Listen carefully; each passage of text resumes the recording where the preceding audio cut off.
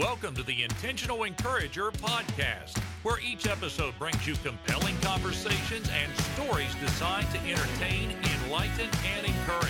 And now here's your host, Brian Sexton.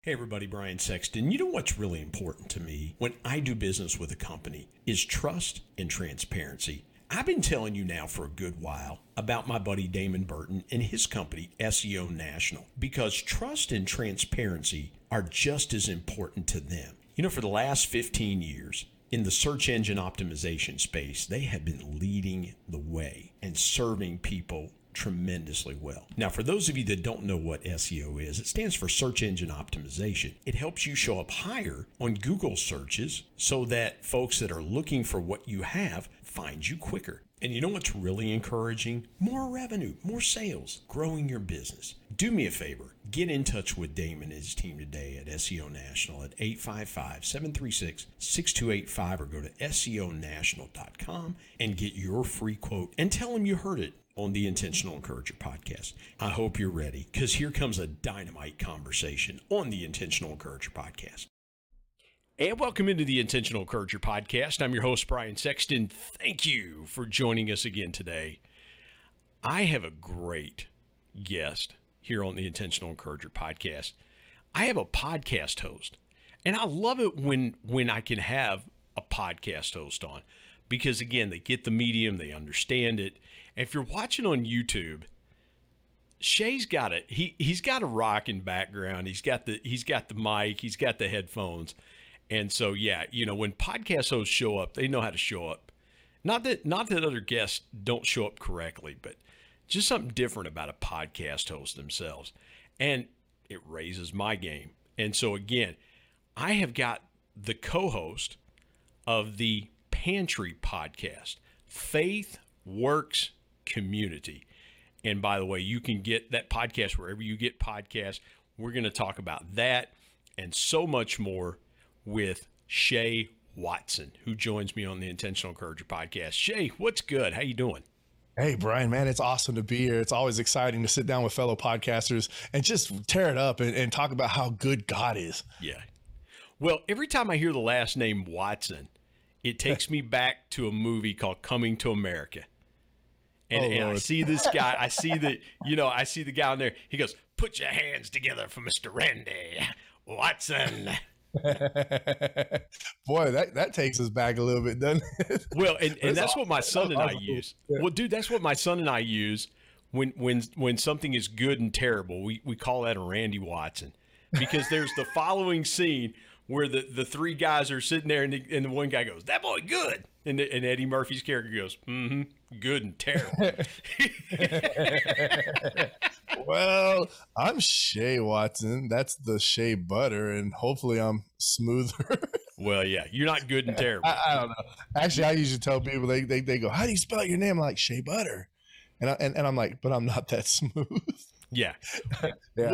Growing up a baseball fan, growing up a Reds fan, the first thing when I think of Shea is Shea Stadium, the old stadium that the New York Mets played in for a long time. So that's what I think of. So spelling came from that, by the way.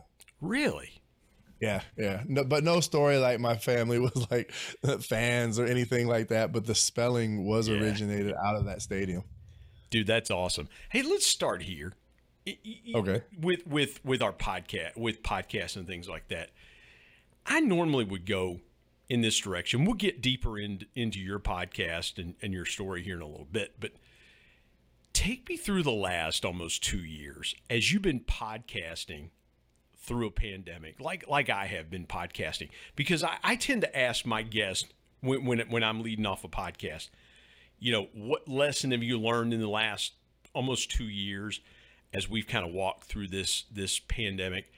I want to start with this question with you, Shea. How have you podcasted differently in the last couple of years through this pandemic?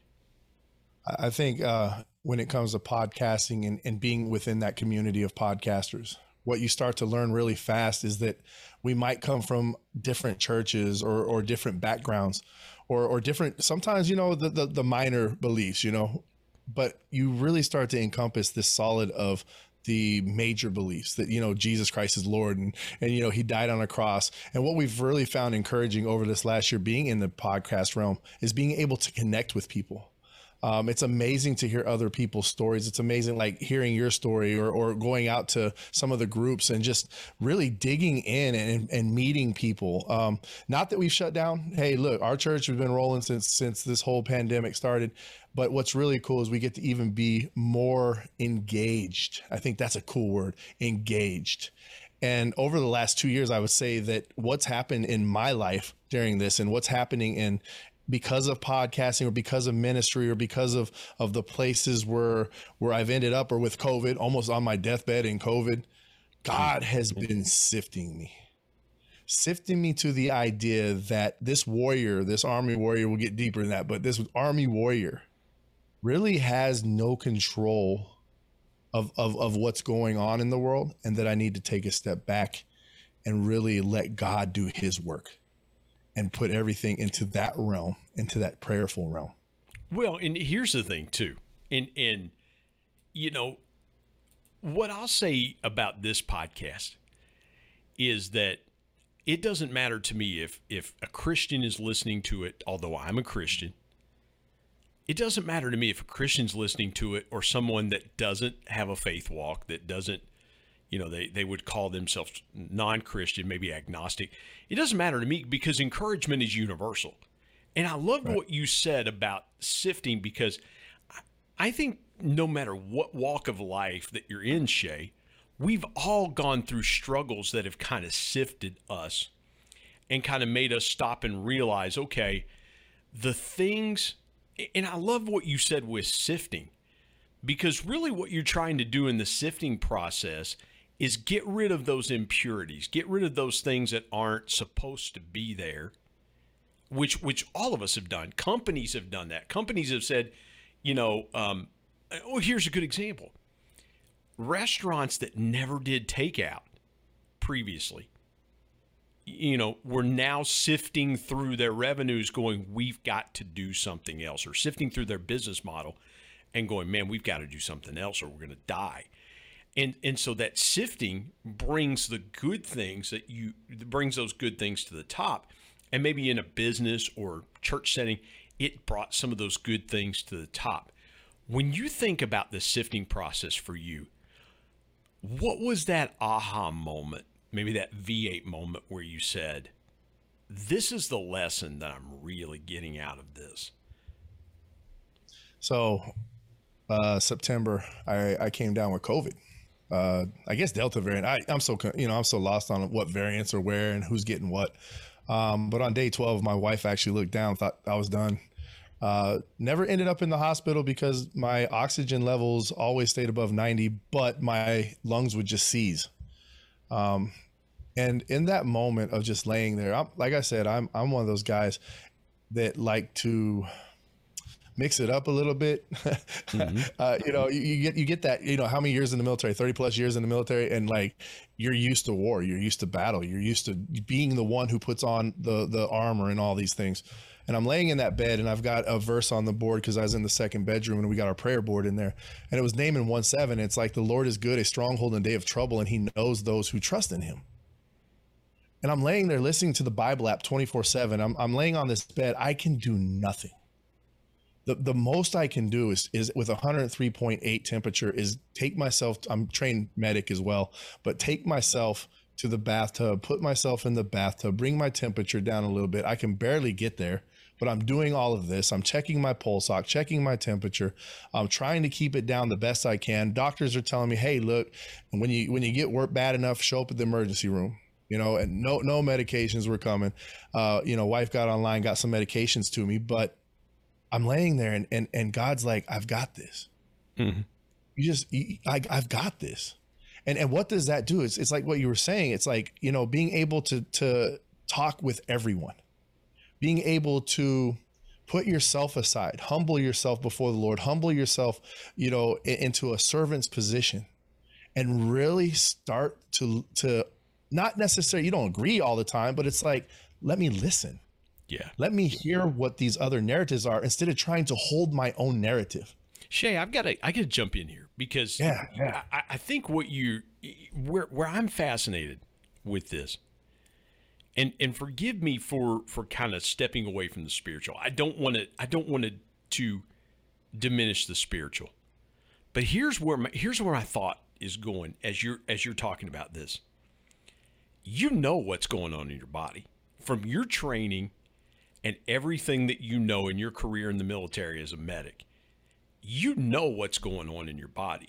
You probably know what the doctor's prescribing. You're probably going, yeah, that'd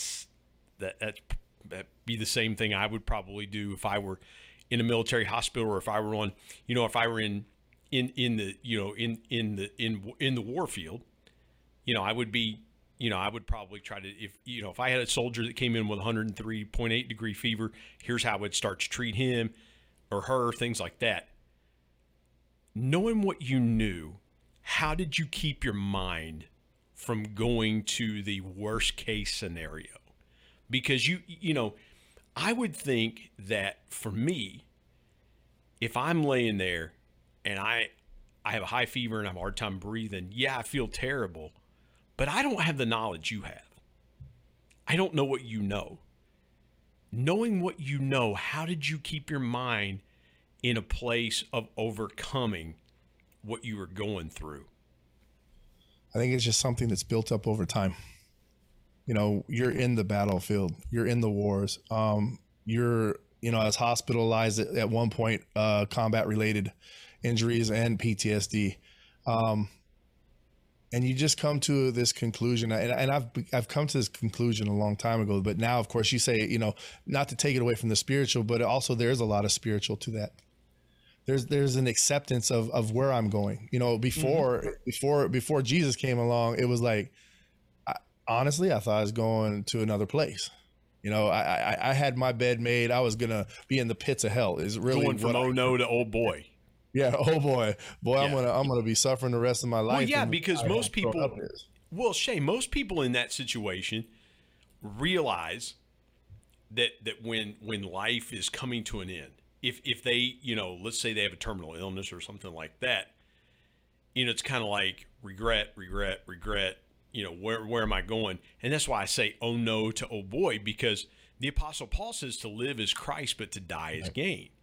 Right. And the Apostle Paul was like, oh, okay, to be absent from the body is to be present with the Lord.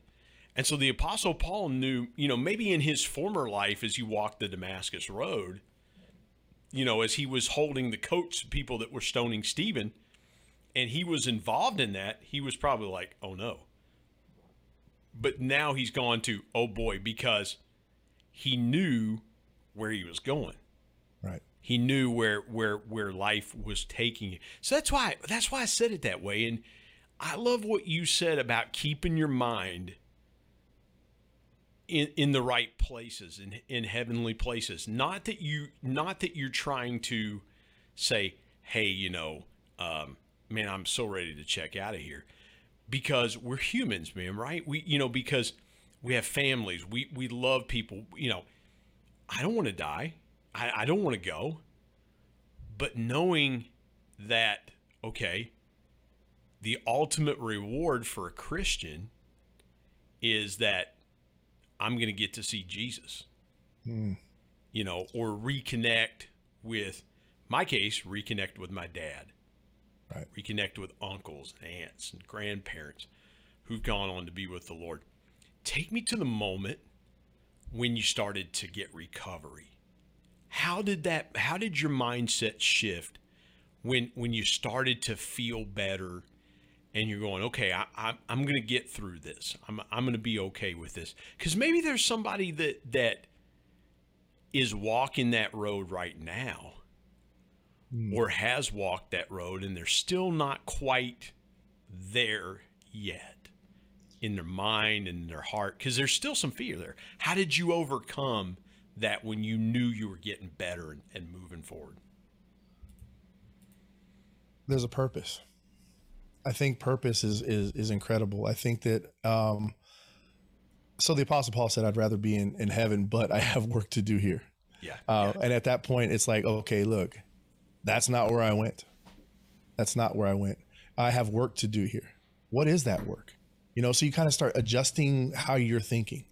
Okay, so I'm not going to die, you know, because I'm laying on the bed. Hey, look, honestly, I thought I was going to die too. I'm like, I'm not going to make it. My lungs would seize. I would try. The only way to breathe, and I know this is going into that realm again, but it's like I would try to say Jesus's name. My lungs would not work. I would be sitting there trying to just get them to work, and it would just be like, Jesus, to the ability to breathe. See, so the healing process. So here I was breathing. Here I was starting to recover. Here I was being able to start forming words. Here I was looking up at my wife that I love. You know, my little 2-year-old baby who comes in and was praying for me here and there. You know, her mom would ask her, hey, look, go pray for your Baba. And my little girl would be like, no. And my wife was like, why won't she just go pray? She does this. Yeah. But in secret, she would sneak in and put her hands on me, a little 2-year-old, and say, Baba, Lord, heal. Baba, Lord, heal. And you come out of it and you're looking at life and you're like, okay, this is abundant. This is abundant living now. You know, this is what God says. He says, I will carry you through. You know, he made the storm be still and the waves of the sea were hushed. My storm that I was going through was hushed. My storm that I was going through became still. And at the end of it, you just look up to the heavens and you're like, wow, okay, what do I do now? What can I do now? Yeah. Show me a way. Well, yeah. And I love that part of it because, again, when we are in really tough situations, the mind races because you're almost in fight or flight. And you know this from your military background. The fight or flight mechanism really kicks in because at that point, to what you were talking about, you were just struggling to breathe because your lungs were seizing. And that fight or flight kicks in and you don't know what to do but to just go, I don't know what else to do. But just for Christian, we don't know what else to do but to call on the Lord. Right. That's all you know how to do in that moment. And I've told people this before. It's like, I can't help you. The only thing I can do is pray for you. And sometimes that's a throwaway line, but it's really powerful because what you're really saying is, I'm going to do the best thing that I know to do for you in that moment. And that's to pray and really seek the Lord. Let's step aside, take a break. We come back. I want to dive more into your podcast, the Pantry podcast with your wife, Michelle. Beautiful podcast. I'm looking at the website here, thepantrypodcast.com. Some powerful guests. And so I want to talk about the power of your podcast and what we're doing here with spreading intentional encouragement. My guest, the co-host of the Pantry podcast, Shea Watson, joining me on the Intentional Encourager podcast. Shea is also a military veteran, and we'll get into that story here in a minute as well, too. But we're going to step aside, take a break. Come back with us here on the Intentional Encourager podcast. Back in a moment.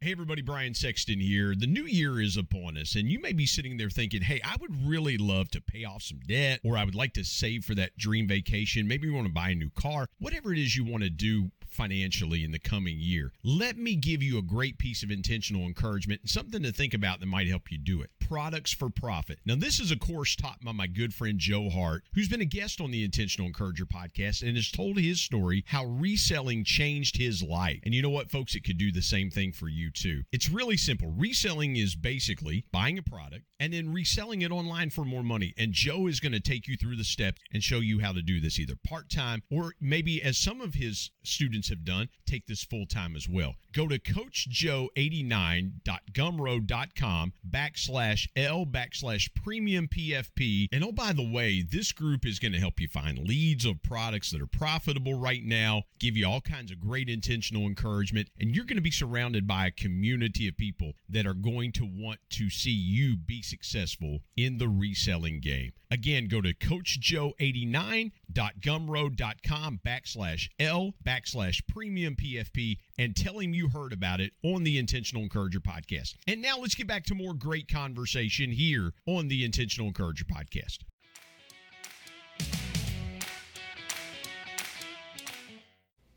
Shea, let's dive into the podcast because I'm looking at the guest. I mean, you've got some great guests, and people have said to me, "Is like, Brian, you've had some good guests on your podcast," and I'm looking at yours and I'm going, "Man, this is powerful." Take me to the moment that you and your wife decided to do the type of podcast that you're doing, because it's different, it's unique, it's unusual. Where was that born out of, and how did that ultimately translate in doing a podcast like you've done? Pantry podcast was born out of conversations that my wife and I would have on the couch. So she came to Christ in 2014, December. She started going to the church that we go to now. January, I show up.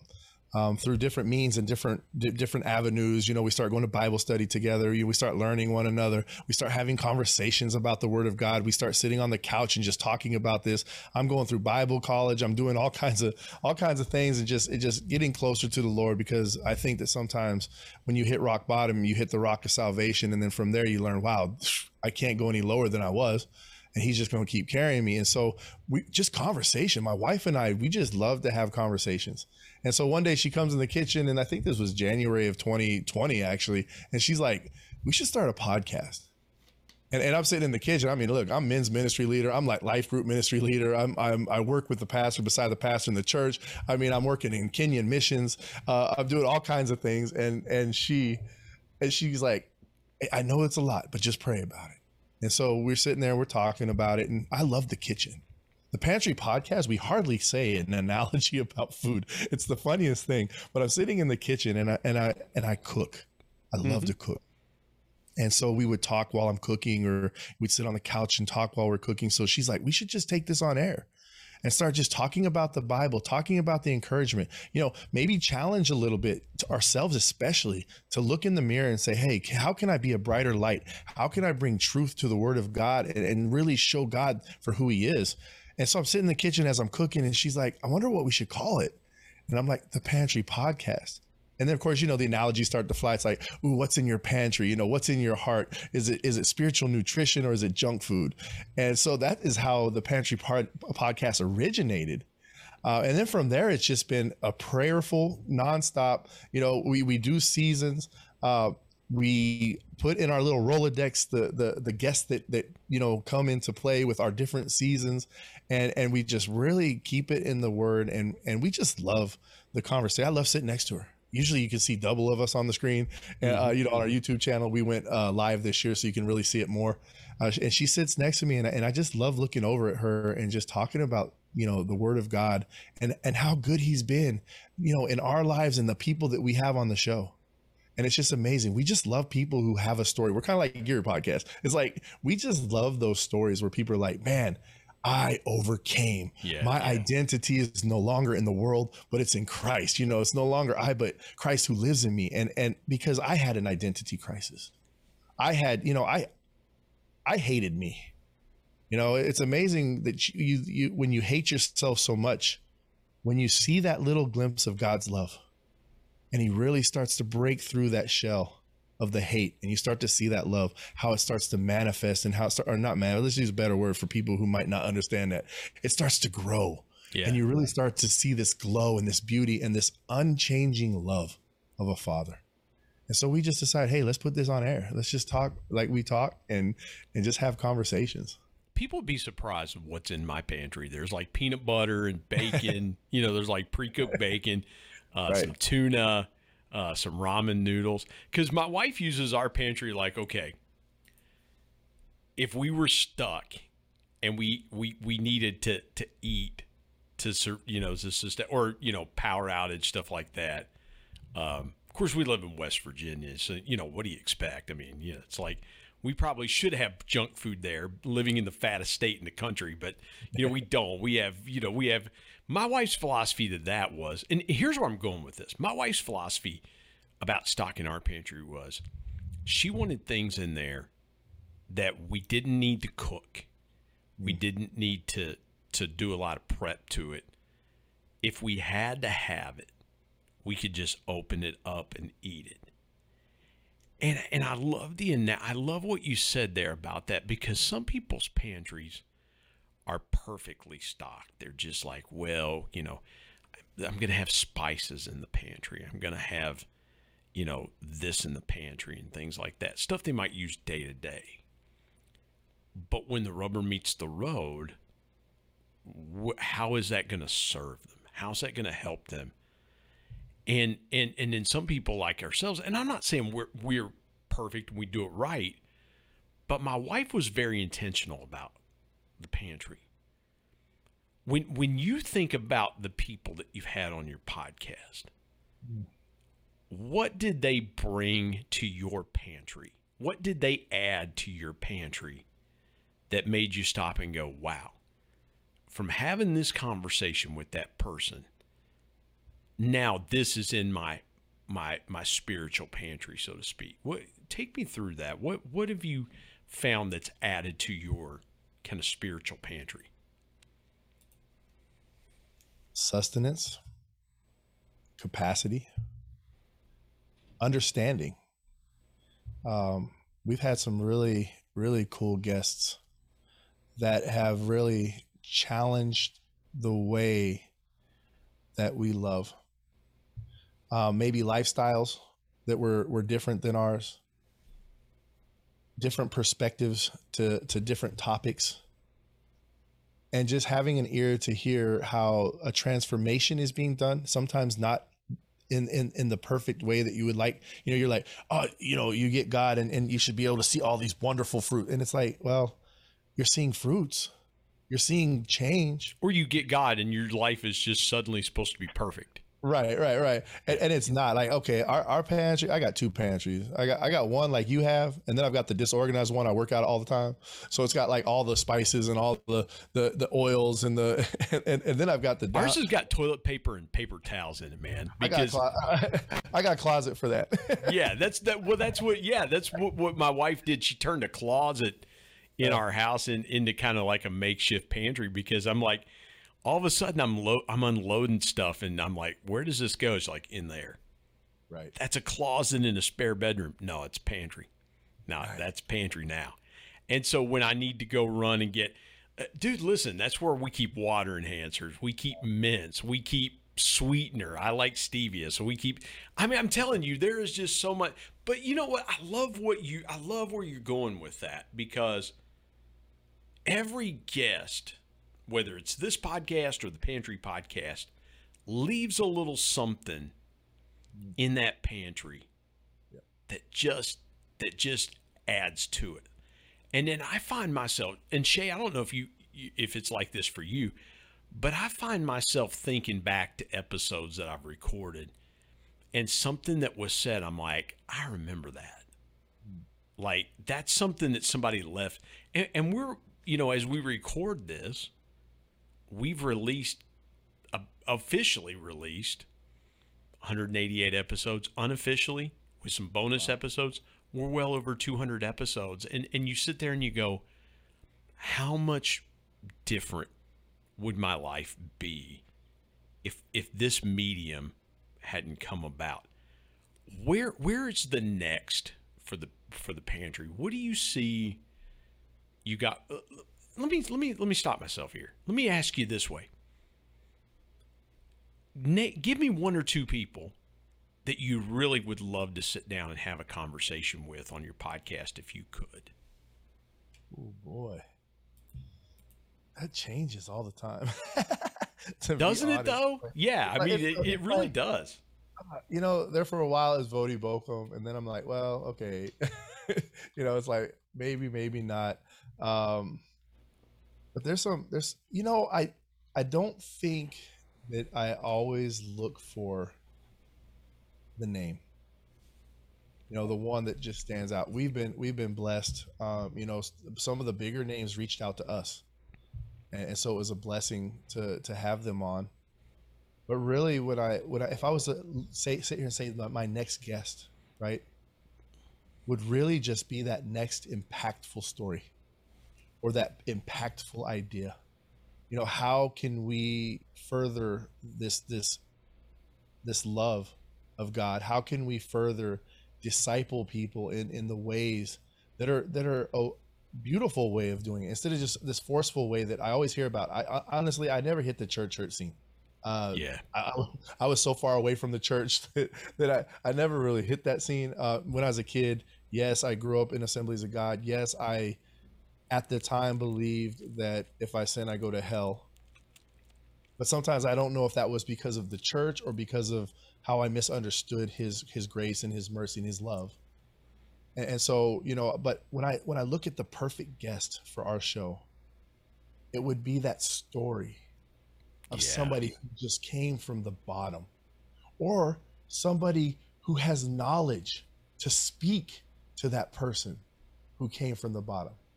But what we generally tend to have are the people who have been in the bottom, who have really had lives that God radically changed. Yeah.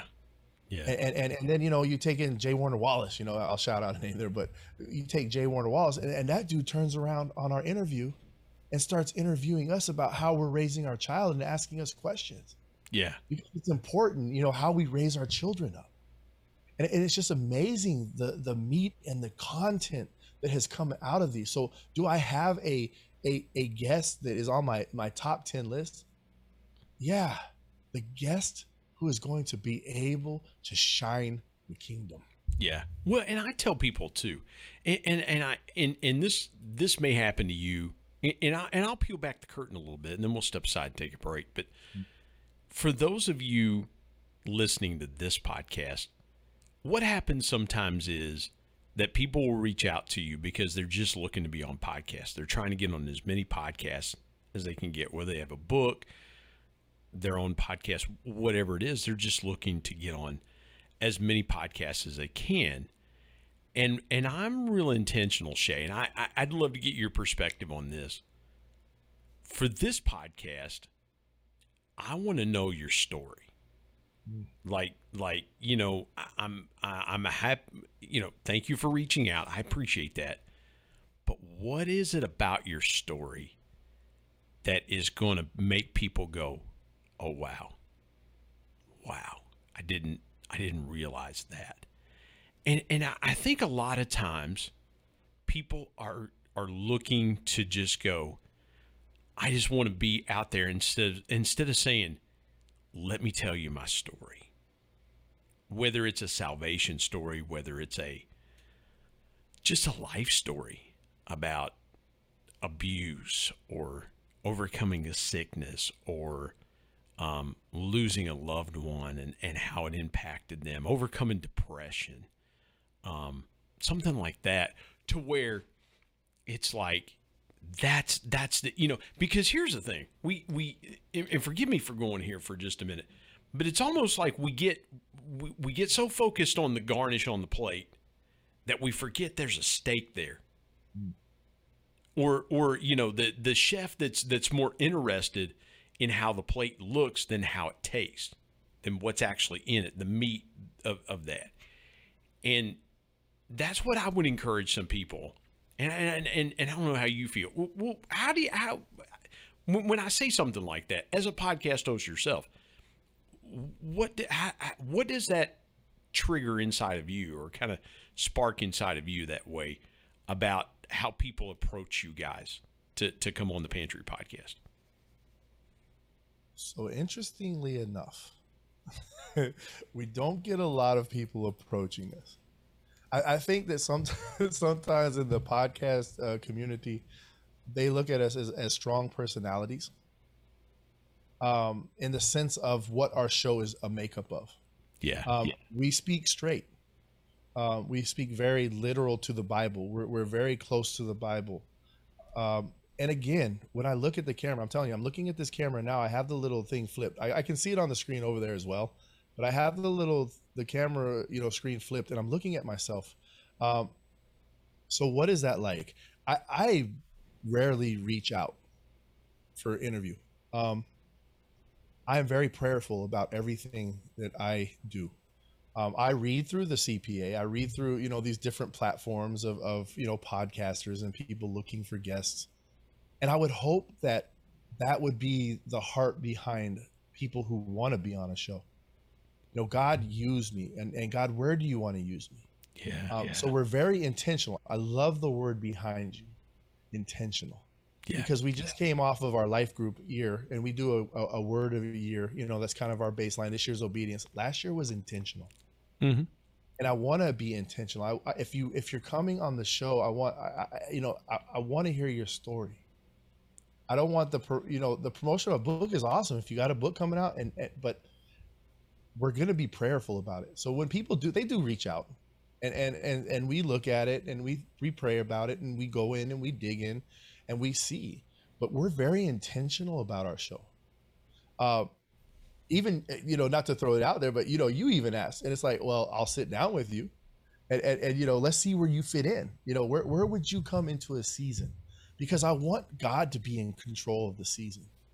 And I think I want God to be in control of what show I go on, or what show my wife interviews on, because we're not going for the 1,000 or even the 10,000.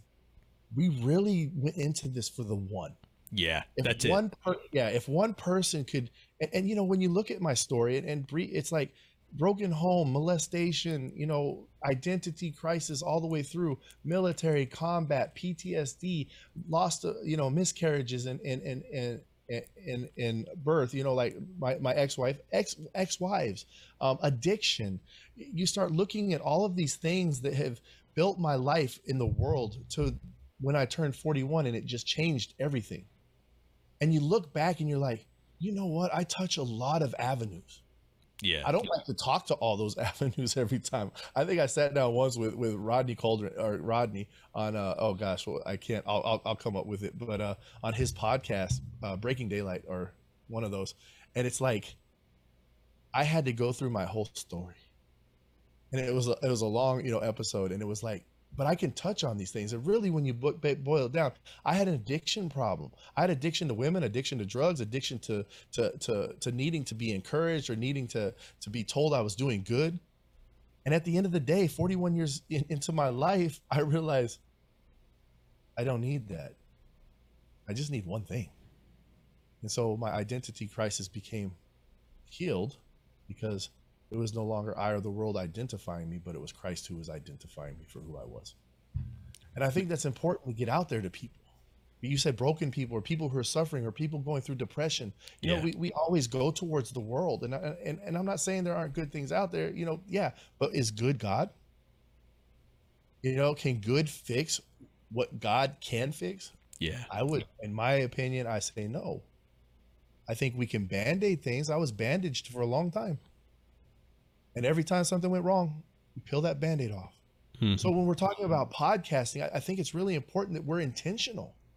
The guests that we pick, we really think about, we pray about, we bring them in, because, it's not just, their story's cool and it's going to get me listens. No, their story is cool and it's going to help somebody. Yeah, that's it. That's it right there. That's it. Because Shea, you and I love where this conversation's going, and I want to tell a part of your story, but that's what it's about. It's about what happens when someone is listening and they hear the story and they go, I've walked that road. Because there's immediately there and I said this in my book, and I'll refer back to it, and it's the one line in my book that I always say: people buy connection before they ever make a transaction.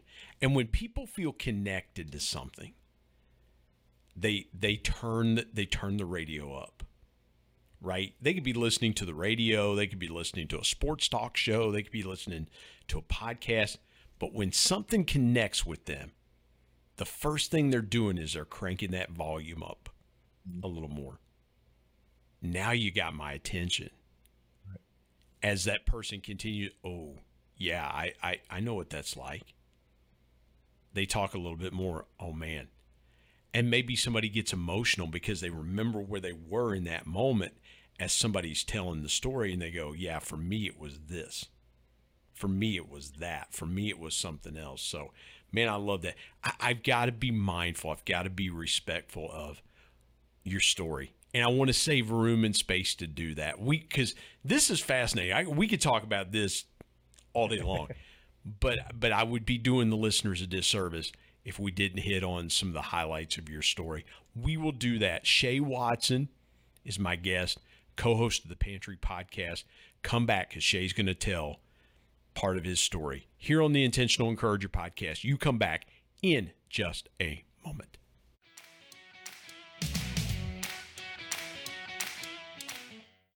Hey everybody, Brian Sexton. I want to take a moment and tell you about my friend Harry Spate and his new book, Selling with Dignity. Harry has taken an age-old concept of sales and he's put a new twist to it, and I love the direction that he's taken with Selling with Dignity. And here's what's encouraging about Harry's book. Instead of viewing people as numbers and machines, salespeople are now given the tools and the encouragement to be dignified in their approach. Here's what Harry says. He says, selling is an honorable profession when it's done right. When sellers feel they are valuable and have integrity and respect, this opens the door for better conversations and eventually relationship. This book puts an end to sleazy sales tactics and proves why selling with dignity can be done, and it leads to massive success. And I couldn't agree more. Go to sellingwithdignity.com, get your copy today, and if you want Harry to sign it, he'll do that for you. Again, go to sellingwithdignity.com and pick up your copy today of the new book by Harry Spate, Selling with Dignity. And now let's get back to more great conversation here on the Intentional Encourager podcast.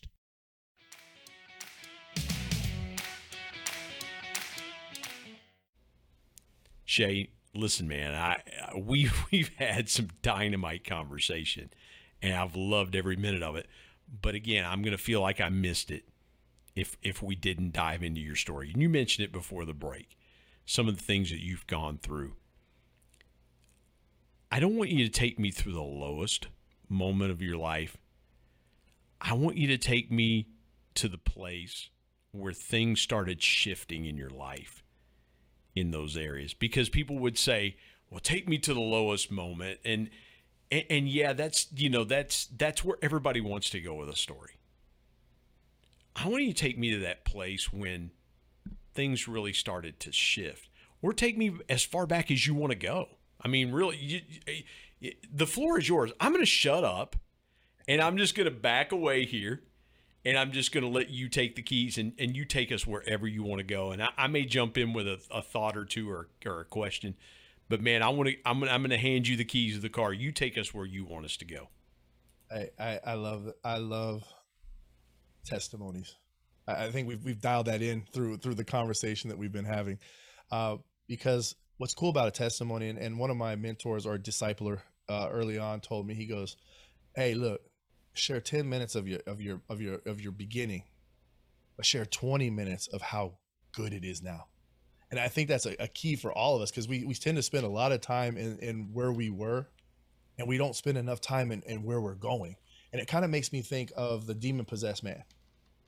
When Jesus comes off the boat, man, he's out there, he's just reckless, just completely reckless. And Jesus says, everybody's avoiding him, they're scared of him, he breaks chains, he's wild.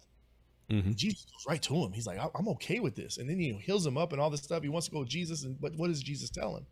He says, no, he says, return to your home. Return to your home and declare how much God has done for you. Yeah. And I love those where that leads. And so where was my turning point? I'm 13 years into a marriage. We've had 8 miscarriages. I quit drugs for my ex-wife. And life just got really hard because we had nowhere to turn to except to each other, and then each other was failing like left and right.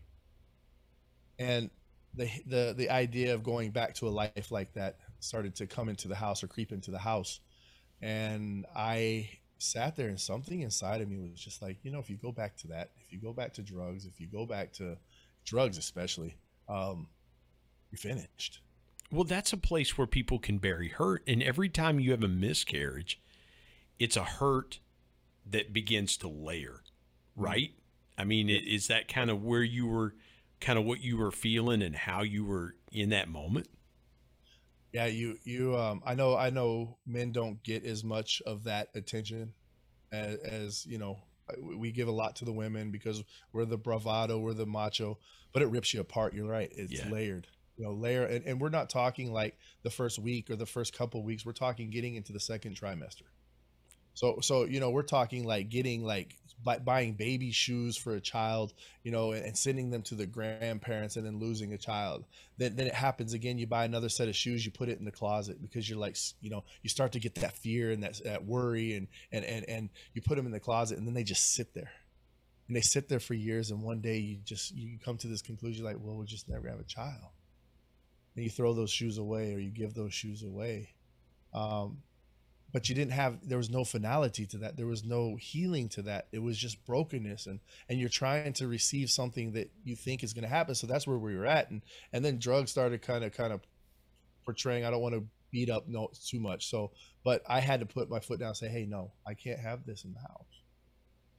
At that moment, I think the Holy Spirit had been working on me since childhood. I believe in Jesus. I believed in Jesus, God, Holy Spirit. I just thought that I was no good. I was going to hell. So, it was my own thing that had to be worked out. But in that turning moment, my ex-wife left.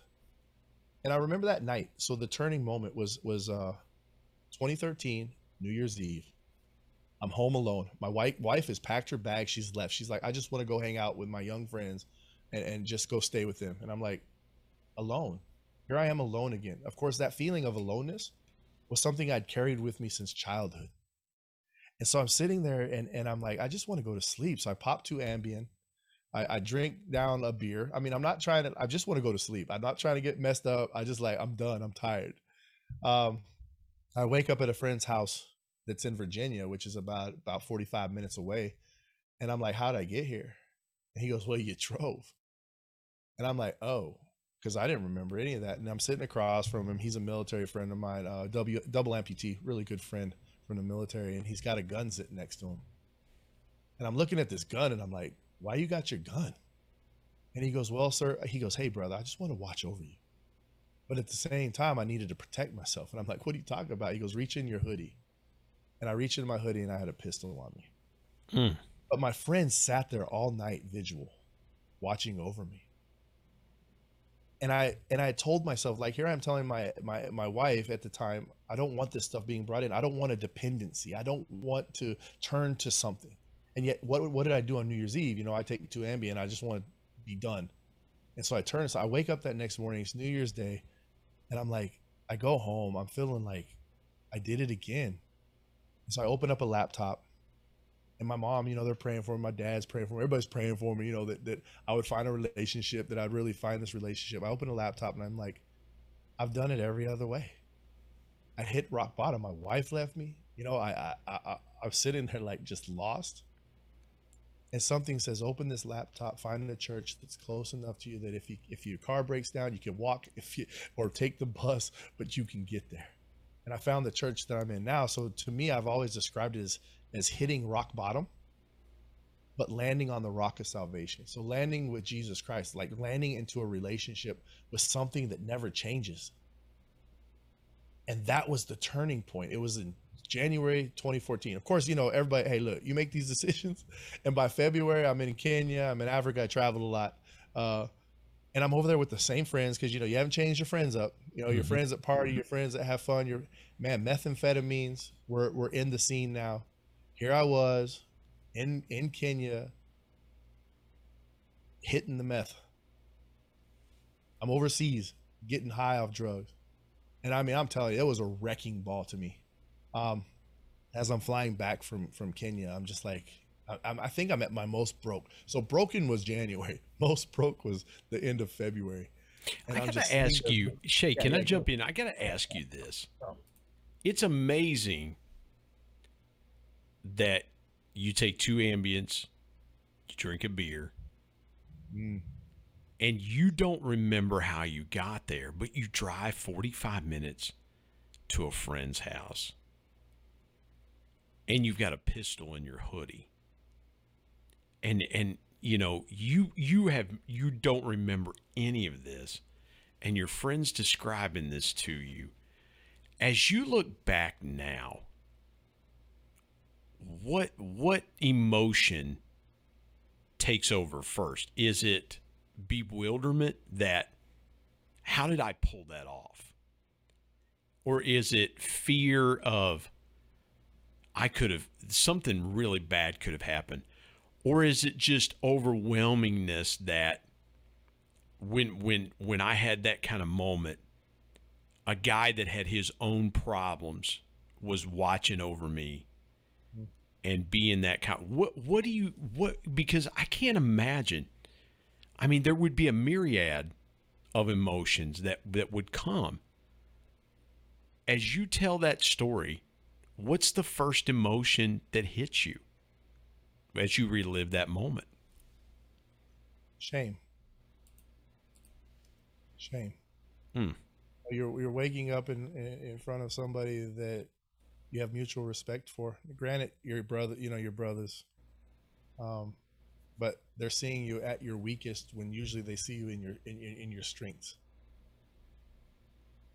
And I think it also, I not at the time, I would never think of it at the time, but I was also in some ways, I felt, oh boy, it's like when your friend watches over you and you're just sitting there in awe almost Mm-hmm. that he would care enough not to just throw you out, push you out the door. There's several Christ moments or reflective moments in my life where I was received when, man, most of the world would have rejected.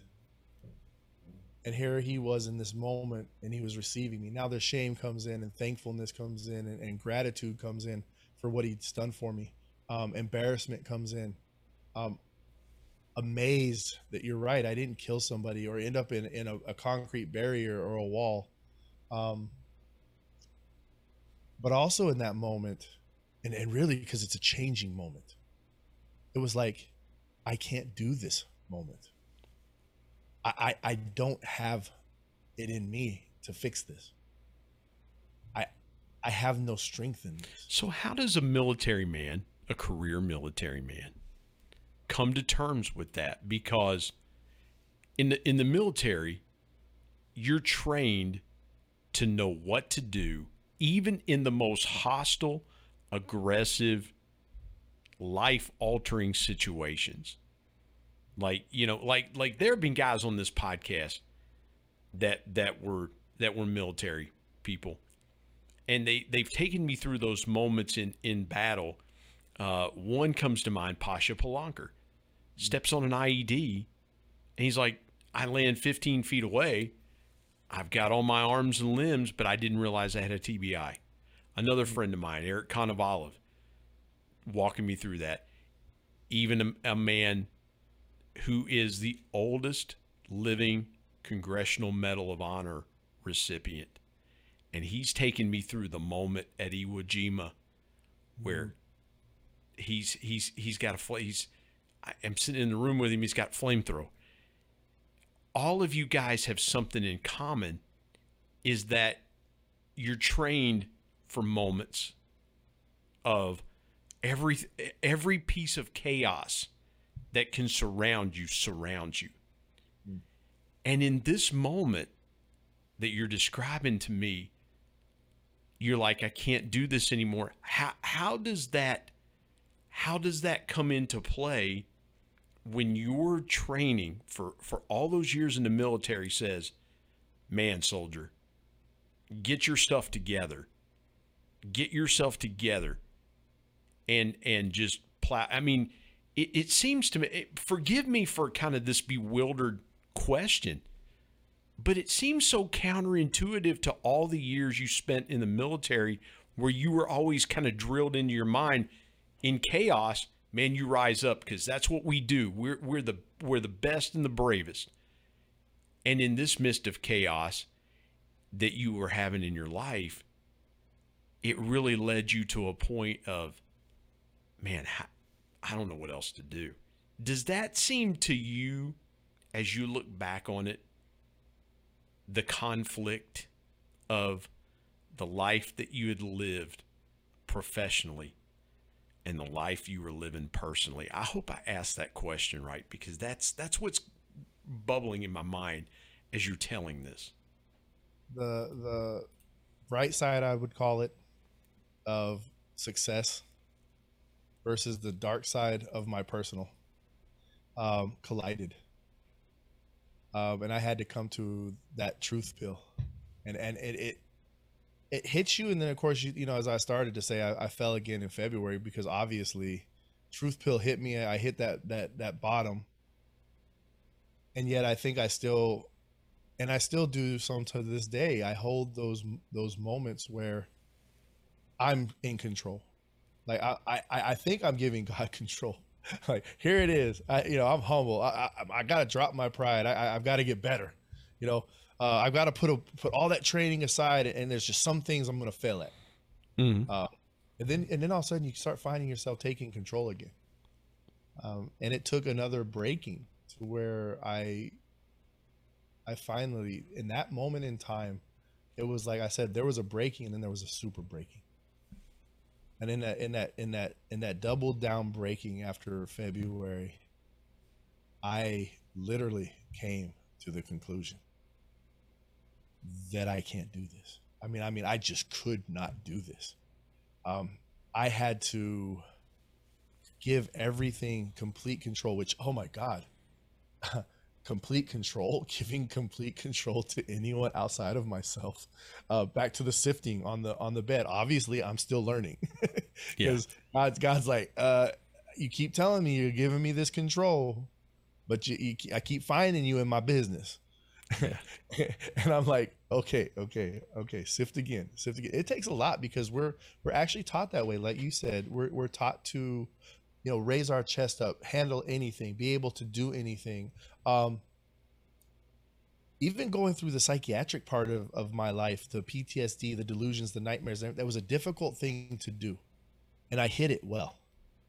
I hit it really well until it got to a point where I was putting my own soldiers at harm in combat because I was reckless in the sense of no fear, no anything. So you just all of these constant breakings. And when you look back at it, God was actually bringing me to a point because he knows us.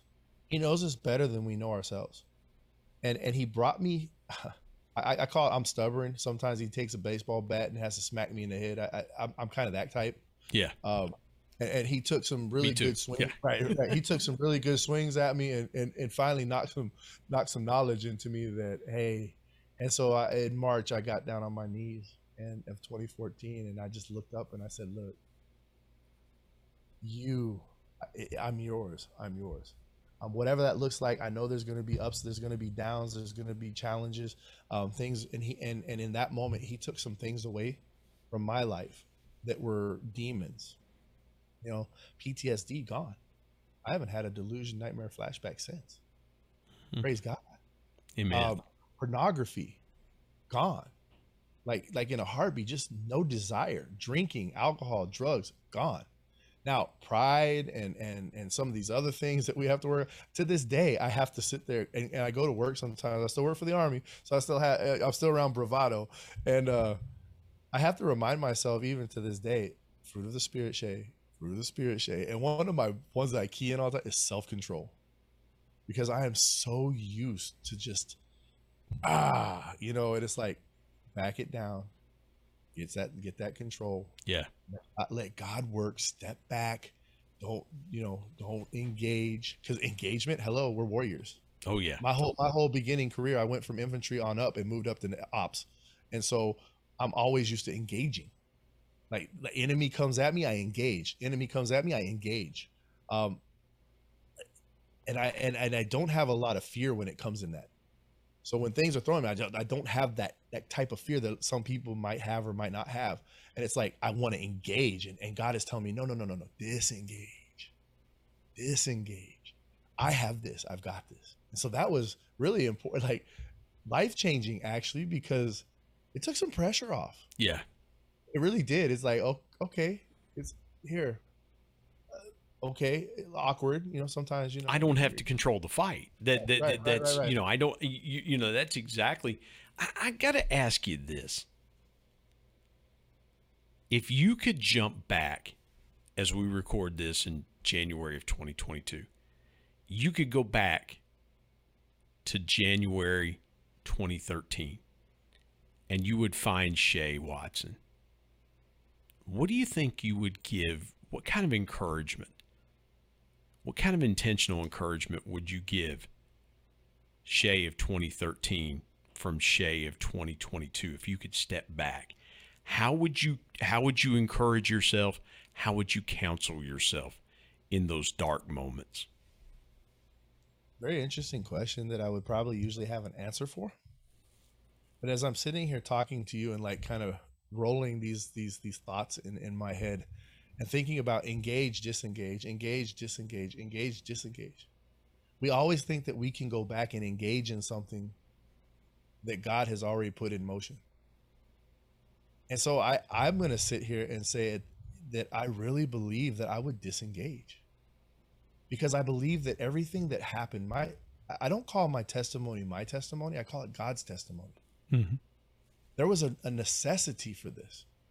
I had to be, there was another time I'm sitting in my apartment, I'm coming home, I'm listening to Jeremy Riddle, Sweetly Broken. I also sing, so I love music. I'm on the worship team, and it's just so awesome. I love to worship. Obviously, worship is my worship. That's what the shirt says. But and I'm listening to Sweetly Broken. I come into my apartment. This is after like complete submission to God and saying, I just can't do this. And it's talking about being sweetly broken, and those two things never went together for me. Mm-hmm. If you're broken, you suck. To put sweetly broken in front of that, hold up now. This is something really good. So you and I are two totally different people. Because at our church, I play keyboard.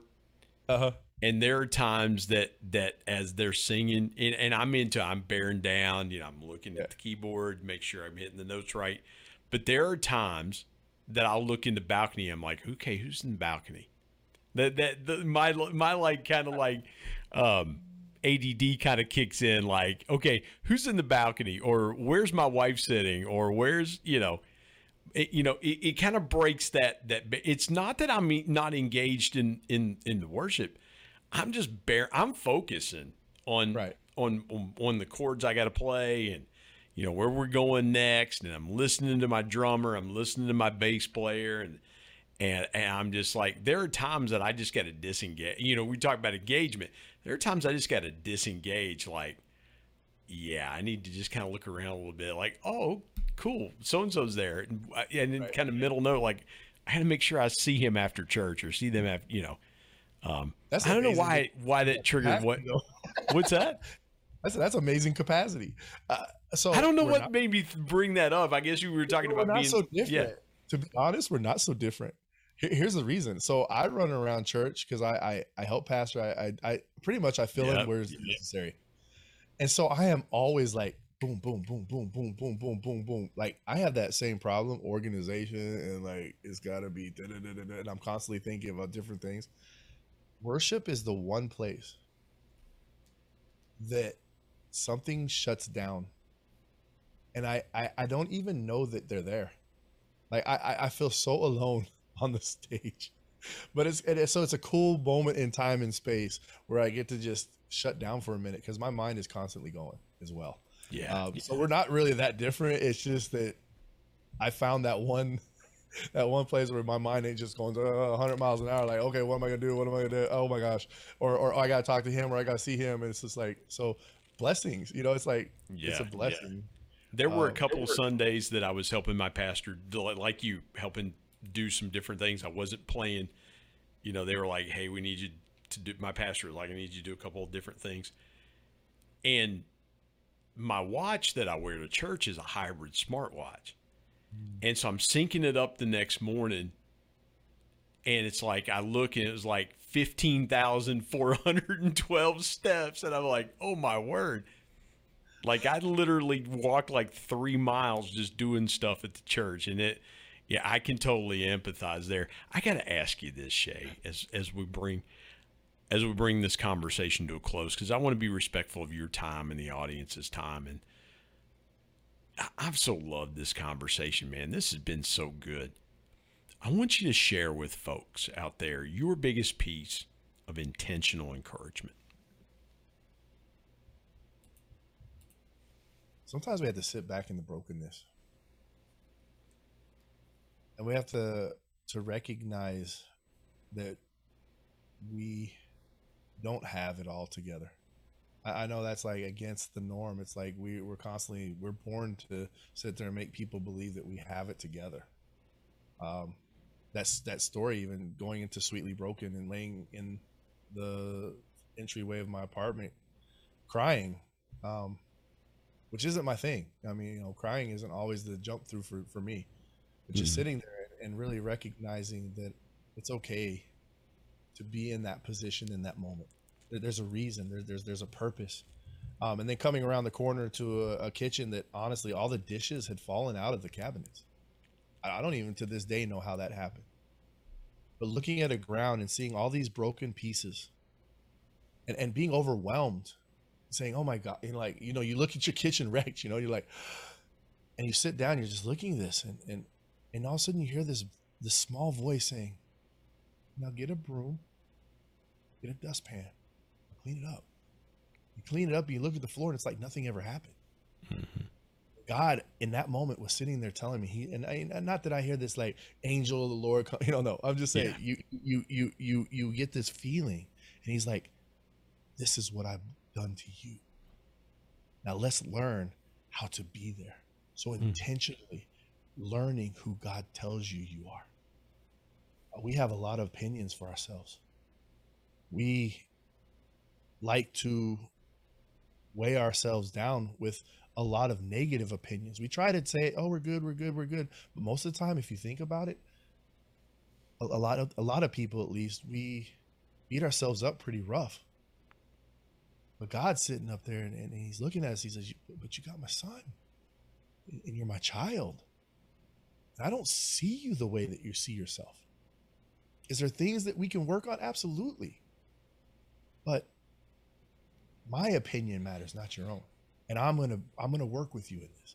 So intentionally hearing God and receiving and accepting that. I psychology, I'm not the best, but I've been through a bunch of it. And they always talked about, reinforcement, right? And what I see the Bible as, I could sit there in the verses that say I'm a loser, or, that say I got sexual immorality and all of these sins, or I can sit in the verses that sit there and say, the fruit of the Spirit, when you tie into this, the fruit of the Spirit, now you have love, there's joy there, there's peace there, there's patience, there's kindness, there's goodness, faithfulness, gentleness, self-control. Against such things, there's no law. You see, we put ourselves in that law. Mm-hmm. We put ourselves on the throne as Christians sometimes, and we take on that authority that we're like God. And it's like, and I've learned really fast that I don't want to sit on that throne. No. I prefer him to be right where he's at, telling me exactly who I am. And so I am intentionally hearing his voice telling me who I am. Yeah. That is so good, man. What powerful intentional encouragement, because again, no matter where you walk, no matter what you do in life, you're not defined by other people's definition of you. Right. You and God get to have that choice. And so, man, I love that. Tell folks how they can find you, find your podcast, connect with you guys, get your resources. I know they're going to want to connect with you. Awesome. I always say that. I don't know why, old school maybe. www.thepantrypodcast.com. We're on all the platforms, Spotify, Apple. We are on YouTube now. Look up the Pantry Podcast or the Pantry Podcast on YouTube. And basically our website will get you everywhere. You get out to the pantrypodcast.com and it will take you to our support page. When I say support, who we're supporting, our Kenya support, feeding the hungry in Kenya right now. And just loving to get out there and just have these episodes that encourage people. And that's the easiest way, though, I think, is just the website. Man, that is so good. Go to the Pantry Podcast, ThePantryPodcast, thepantrypodcast.com. Shea Watson, man, this has been so good. Thank you for joining me today on the Intentional Encourager podcast. Oh, man, it's been a pleasure. Thank you, Brian.